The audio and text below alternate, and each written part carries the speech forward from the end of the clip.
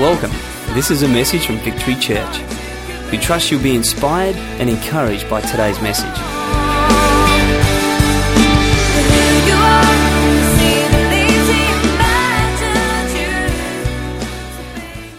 I just want to share a few thoughts with you because I believe that Christianity is not just a set of beliefs. It's a practical outworking that can help and bless your life. And we've just been away and had an incredible time as a bunch of leaders in this church. And it really was a lot of fun. And for the leaders that were there, I'm sure you'd agree, we had a great time. And I unpackaged a whole heap of thoughts. And it's some of those thoughts that I want to just quickly share with you tonight. I spoke to the leaders about leading with margin. Tonight I want to speak to you about living with margin. Everyone say living with margin. Cool. And before I get into this, I just want to ask you a question, just to see if I'm speaking to the right people. And even if you have come here today under duress, just think about these questions for a moment. How many of you have ever felt or feel right now pretty stressed? How many know what that feels like to be pretty stressed? How many have ever felt pressure financially? How many people here tonight wish they had more time for themselves? Oh, come on, get vocal, please. I'm talking to you, talk back to me, come on. I'll ask you, how many, honestly, you wish you had more time for yourselves? I'm going to answer myself, I do. How many wish you had more time to spend with your family and your loved ones?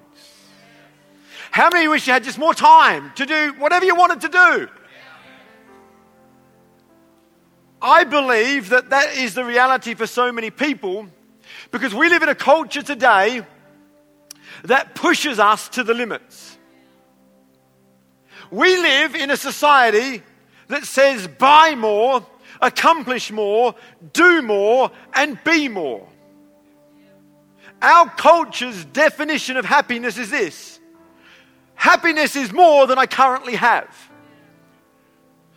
We're on this pursuit of happiness, but when the goal is more than I presently have, it's something that always eludes us. We will never ever be happy because we'll always want more. You would think with all that we've got, we would be the happiest 5% of the world. And yet when the girls went to India, one of the things they commented on is the young kids and how happy they were with so very little. Why is it the more we seem to get, the more we seem to want, the happier we become? Oh, the unhappier we become. I believe for many of us, we are living unbiblical and unsustainable lives. And that's why we as a church exist, to give you a message of hope, to give you some direction and give you some message that will bring life and peace to your heart. See, most of us have very little margin for error in our life. And when there's no margin in our life, we don't have the time for the things that are most important. And we end up chasing our tails. And so I want to speak to you just very quickly about living with margin. And before I do that, I just need to say, what is margin? And I want to take you back to our school days, and some of you are still in school, I realize that. But when I was in school back in the day, I never forget the first thing my teacher wanted me to do was to rule a margin. Do you remember that? You get your ruler, red pen, and that margin was simply there to leave room on the page for the teacher to make their comments. Unfortunately for me, I got lots of comments. My teacher used to use all the red ink on the pen. The thing about a margin is you've got to put it in first. You can't put a margin in after. Margin, someone once said, is the difference between what you have and what you need. In other words, if you need to take a 20-minute car ride to get to work and you leave with half an hour, you've got 10 minutes of margin. Who would like 10 minutes of margin? Whereas if you leave with 20 minutes, you're kind of pushing it right to the very last. Margin is having time left over to rest, to relax, and to reflect. It's having time left over to spend with loved ones. It's having time to spend with God. Margin is a distance you put between you and temptation. This is what margin is. And this is what I believe all of us need more of. You see, when margin decreases, stress increases. How many feel stressed? Possibly it's because there's not much margin in our life. You ever been running late? Stress increases. You leave on a 20-minute journey with half an hour to spare, you're kind of relaxed. You know what it looks like when you're driving, when you have margin like this? Red light, doesn't matter, slow down. Turn up the tunes. Bit of Bruce Springsteen. In Excess. Jimmy Barnes, Cold Chisel. Maybe in a bit of Kiss. All right. That's what margin looks like. Without margin, this is what driving looks like. Come on, get out of the way! Come on, move it, stupid!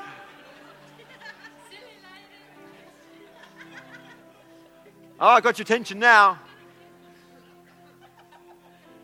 What does your life look like? This? Ah!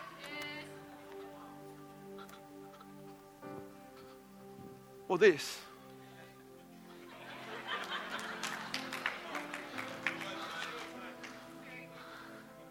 It should look like this. But when margin decreases, stress increases. You get home from work and you've got to take the kids to soccer and you've got to do this and you've got to do that. And oh my goodness, I don't have time for myself. And as a married man, you get home and you know, your wife's exhausted. And when it's bedtime, most husbands want something.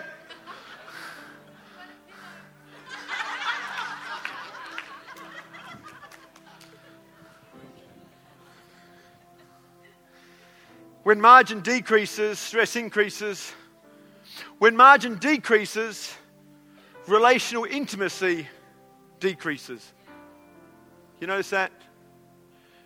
When you don't have much margin in your life, you don't have much time for loved ones. You know, I know in a room full of this many people, there must be some here who have experienced divorce and the pain thereof. But these things don't just happen. I don't know a couple that walks down the aisle on their blissful wedding day with the thought, hey, one day we're going to get divorced. It's never in the thinking, but in the busyness of life. As the margin decreases and the stress increases and the relational intimacy decreases, divorce after divorce after divorce is taking place. And if that's you tonight, my heart goes out to you because I know that was never your intention. But all the good intentions of the world aren't going to cut it. We need a solution. We need some answers. See, margin is what most people don't have. And I'm here to say tonight the best things happen when we live in the margins. I want to read a portion of scripture that's found in Luke, which is the New Testament. I realize there's some here maybe you've never even seen a Bible before, but trust me, it's in there, and I'm going to quickly have it up on the screen here. But it's a story of two women that opened up their home to Jesus when he was visiting them in town. And in Luke chapter 10 it says this: as Jesus and his disciples were on their way, they came to a village where a woman named Martha, everyone say Martha, opened a home to him. She had a sister called Mary, everyone say Mary. Two key characters in this story who sat at the Lord's feet listening to what he said. But Martha was distracted by all the preparations that had to be made. She came and asked, Lord, don't you care that my sister has left me to do all this work by myself? Tell her to help me. Martha, Martha, the Lord answered, you're worried and upset by so many things, but only one thing is needed. Mary has chosen better, and it will not be taken from her. Very quickly tonight, I just want to highlight the plight of these two women. Two ladies, one name is Mary, one is named Martha. And they both had the same moment. They both had Jesus Christ come and visit them. They both had the same moment. One had margin and made the most of that moment. The other had no margin and missed the moment. You know, I trust tonight's message will help us take a stock take of our lives. And not just point the finger at everyone else and everything else as to why my life is what it is. I believe the same moments come to all of us, and it's how we respond that determine how we live our lives. Two women, same moment, two different results. What can we learn from this story? 3 quick little things. Number 1 is this, that we should not get distracted. See, Martha was distracted by all the things that had to be done. No one told her they had to be done. Jesus didn't say, hey, I want you. No, she opened up her home. It was something that was in her mind that had to be done. And you know what? Some of the things that she was doing were not bad in and of themselves. I mean, it's not bad to open your home up to Jesus. It's not bad to put on a spread. It's not bad to exercise a gift of hospitality. That in and of itself is not bad, but it can be bad if it gets in the way of what's most important. I can't help but feel that there are so many people that get married because they love each other. And then as they kind of do life a little bit together, and they get a home that they just had to have, and then they had to have the swimming pool, and they had to have the great garden, they had to have the 2 cars, and they had to have the cat and the dog, the cow, the mouse and the cheese, whatever. Had to have it all. And with the more stuff they got, the more distant they became. And I'm here to say, do we really need all that stuff? Sometimes stuff is just stuff. And that stuff is stuffing up marriages everywhere. It's stuffing up families everywhere. It's stuffing up relationships.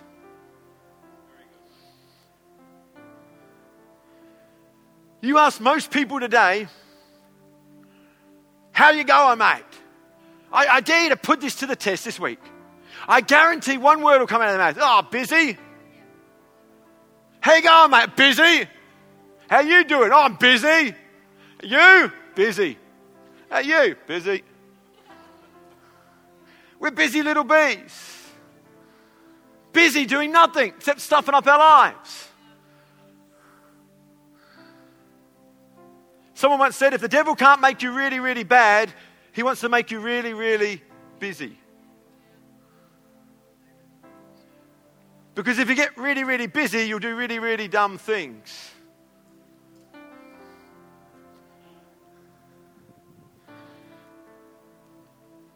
In Ephesians chapter 5, verse 15, it says, be careful how you live. Not as unwise, but as wise.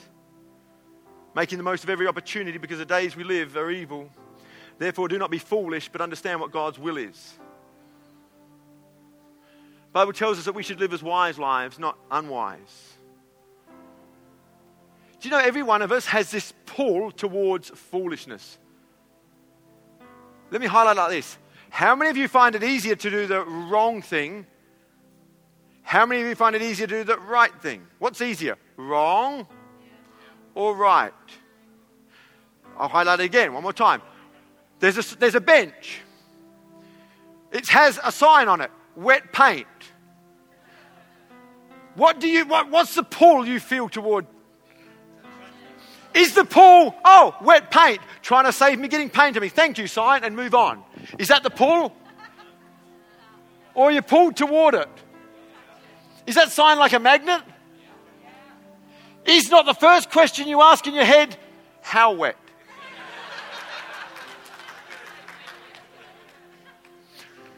Do they mean really wet or just a little bit wet?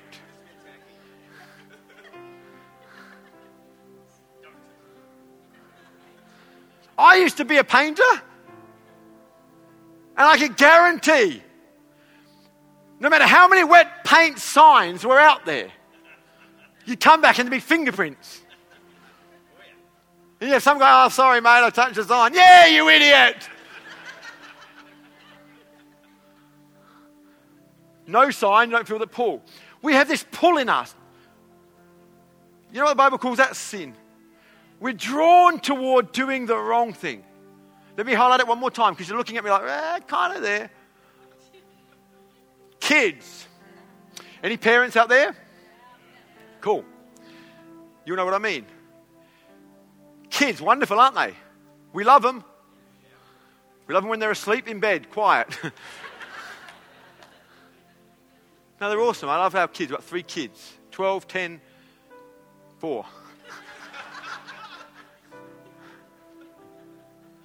I've only left our house once with one child in it. Just totally forgot. Only once though, okay? But you know what? With our 3 kids, I've learned something.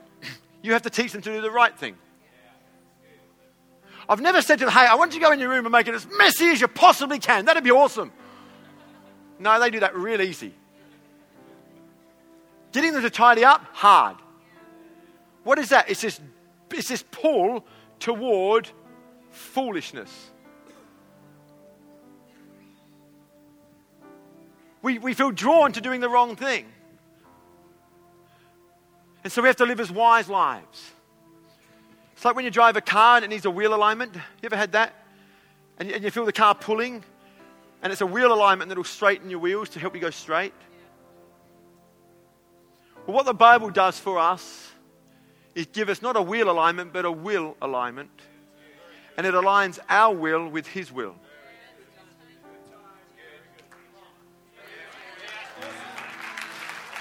Tough crowd, come on. Wasn't good, it was flipping awesome. Let's pretend I didn't say that. We'll erase it off the tape and we'll do it again, okay? We don't need a wheel alignment, we need a will alignment.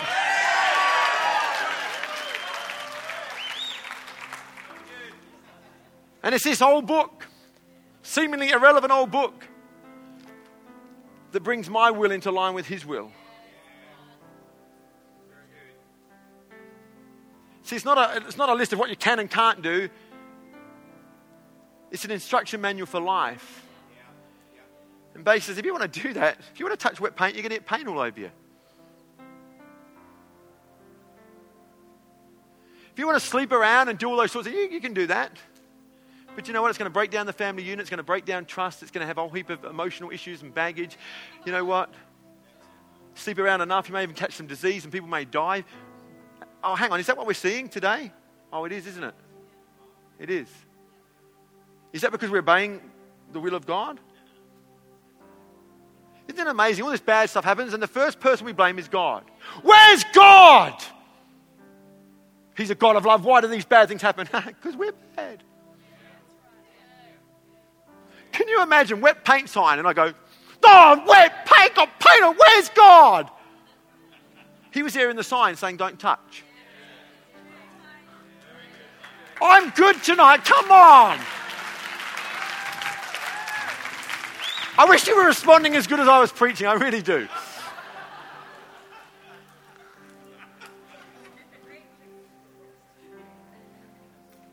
Secondly, time's getting away from me. Some of you are sitting there thinking, when's he going to baptise a friend so I can go home? Sorry. Some of you are looking at your mate who's going to be baptising and you're dead when I get home.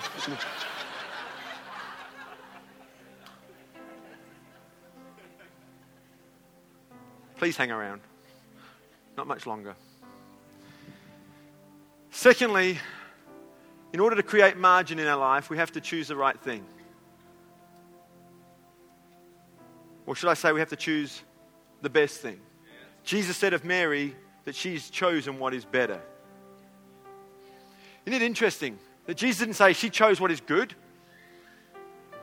Jesus didn't say she's chosen what is right. He said that she has chosen what is best. Andy Stanley says this, that the best question we can ever ask ourselves is this, not, am I free? Hey, can you do this, mate? Oh, I'll see if I'm free. That's not the best way to answer a question. Am I free? You might be free to do something, and your freedom may take you into a situation that is really, really unhelpful for you. So it's not the best way to answer the question, am I free? It's not best to say, is it right or wrong? The best question to ask ourselves, is it wise? In other words, if we can have it up on the screen, if you remember this little sentence and you fill yourself in the blank, every question that comes your way, every opportunity that comes your way, ask yourself this. In light of blank, is it wise? In other words, in light of eternity, is it wise? In light of my financial position right now, is it wise? See, I'm not against iPads. You know why? Because I have one.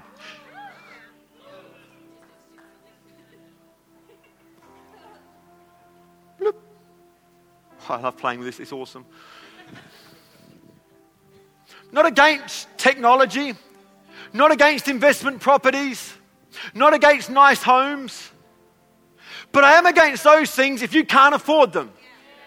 If you have no financial margin in your life that's going to stress you out and lose your family, I'm not for that. So when it comes to buying an investment property, it's not good to say, well, if they've got one, I should have one.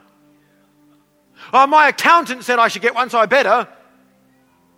That's not what the way to create margin in your life. The way we create margin in our life is by asking the question, in light of blank, is it wise?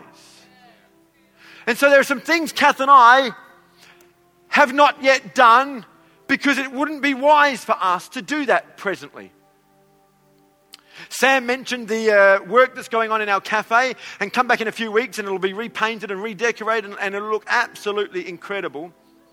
Thanks to your generosity and the incredible generosity of some people just helping out. But we didn't do that a year ago because there wasn't financial margin to do it. We could have pushed for it and I could have got all stressed out and the whole service could have been coming about getting money, or we can just wait till there's some margin. And because there's margin and because we've been wise, we're doing this project and we're at peace. You do it at the wrong time, you do it at a time that's unwise, and it's stress and pressure. In light of blank, is it wise? In light of my emotional reality, one of the girls who went to India was going to read a certain book on the way there. It was a real emotionally draining book. And my wife looked at this young lady, I won't mention her name, Sam, and said, in light of going to India, is that the wisest book to be reading?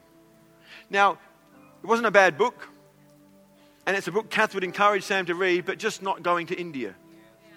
Kath's thinking was that when you go to India, you're going to be emotionally stretched enough without reading that book.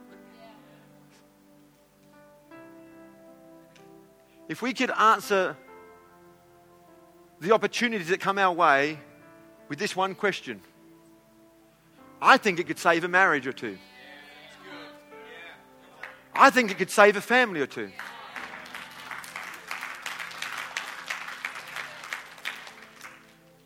I think it could save an ulcer or two. You know the saddest thing for me? Most rich people I know aren't healthy. In actual fact, I know a lot of people that lose their health to gain their wealth, to use their wealth to get back their health. Duh!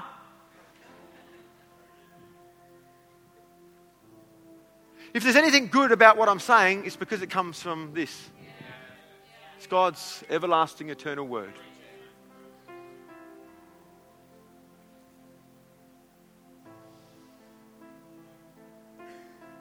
And the third thing is this: stand your ground. Jesus said that the decision Mary has made will not be taken from her. What did he mean by that? Well, he was aware of the opposition that she was getting through her sister. In actual fact, her sister was convinced that she was right. Lord, Lord, tell this lazy sister of mine to come and help me. And he goes, no, she's chosen what's better. And it won't be taken from her. In other words, the choices you make cannot be taken from you.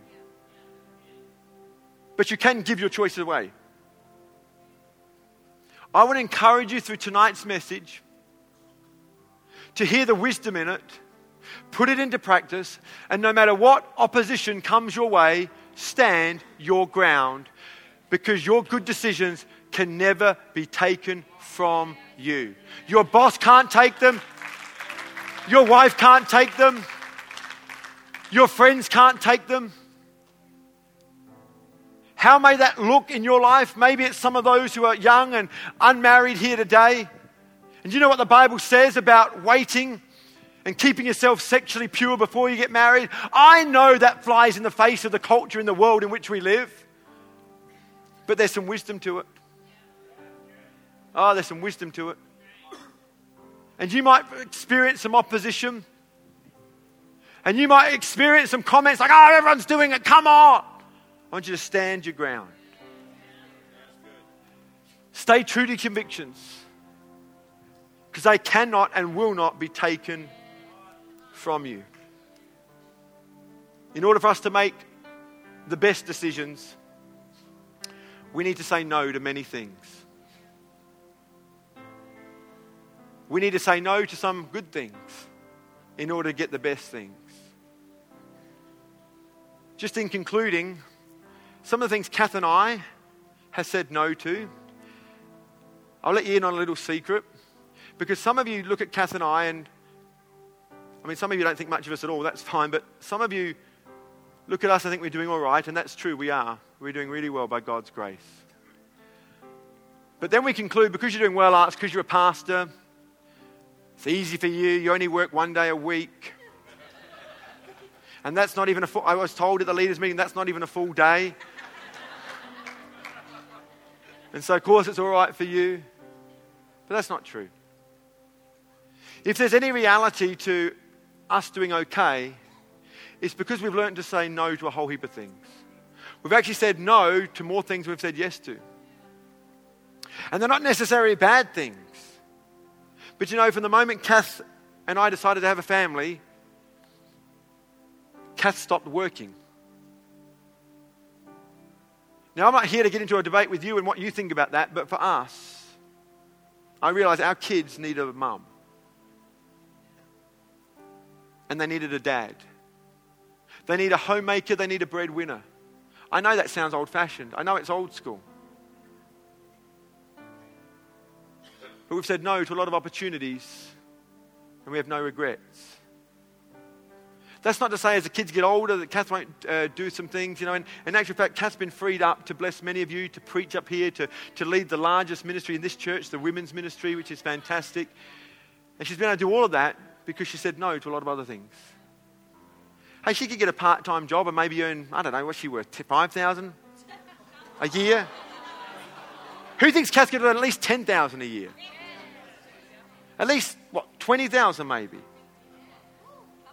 Any more? Point being, you know what? We may have a little bit more money in our bank balance, but for the season we're in, I don't think it'd be the wisest thing. I think for the church and where it's at, I think for our kids and the age that they're at, I think for where we're at in our relationship, I think the wiser thing than having $5,000, $10,000, $15,000, $20,000 or $50,000, whatever it was, that the Rainbow household have a breadwinner and a homemaker. that Kath can be freed up to be the woman of God to this house that she is. I think that's just wiser. And if I'm right, I have to trust God that He will make up any shortfall. But you know what? While we don't have a lot of things that others seem to have, we've never gone without. Please don't fall or keep falling into the same old trap. I am passionate about this. I'm being on my best behavior. I realize there's a lot of visitors and you don't know me from a bar of soap. So I'm being on my best behavior, but I'm so passionate about this thing. I'm tired of seeing lives shipwrecked because of unwise decisions. This keeping up with the Joneses mentality. I've got to have it. I've got to have it. I've got to have it. We get an iPhone 3G and now there's an iPhone 4 and all of a sudden we look at the...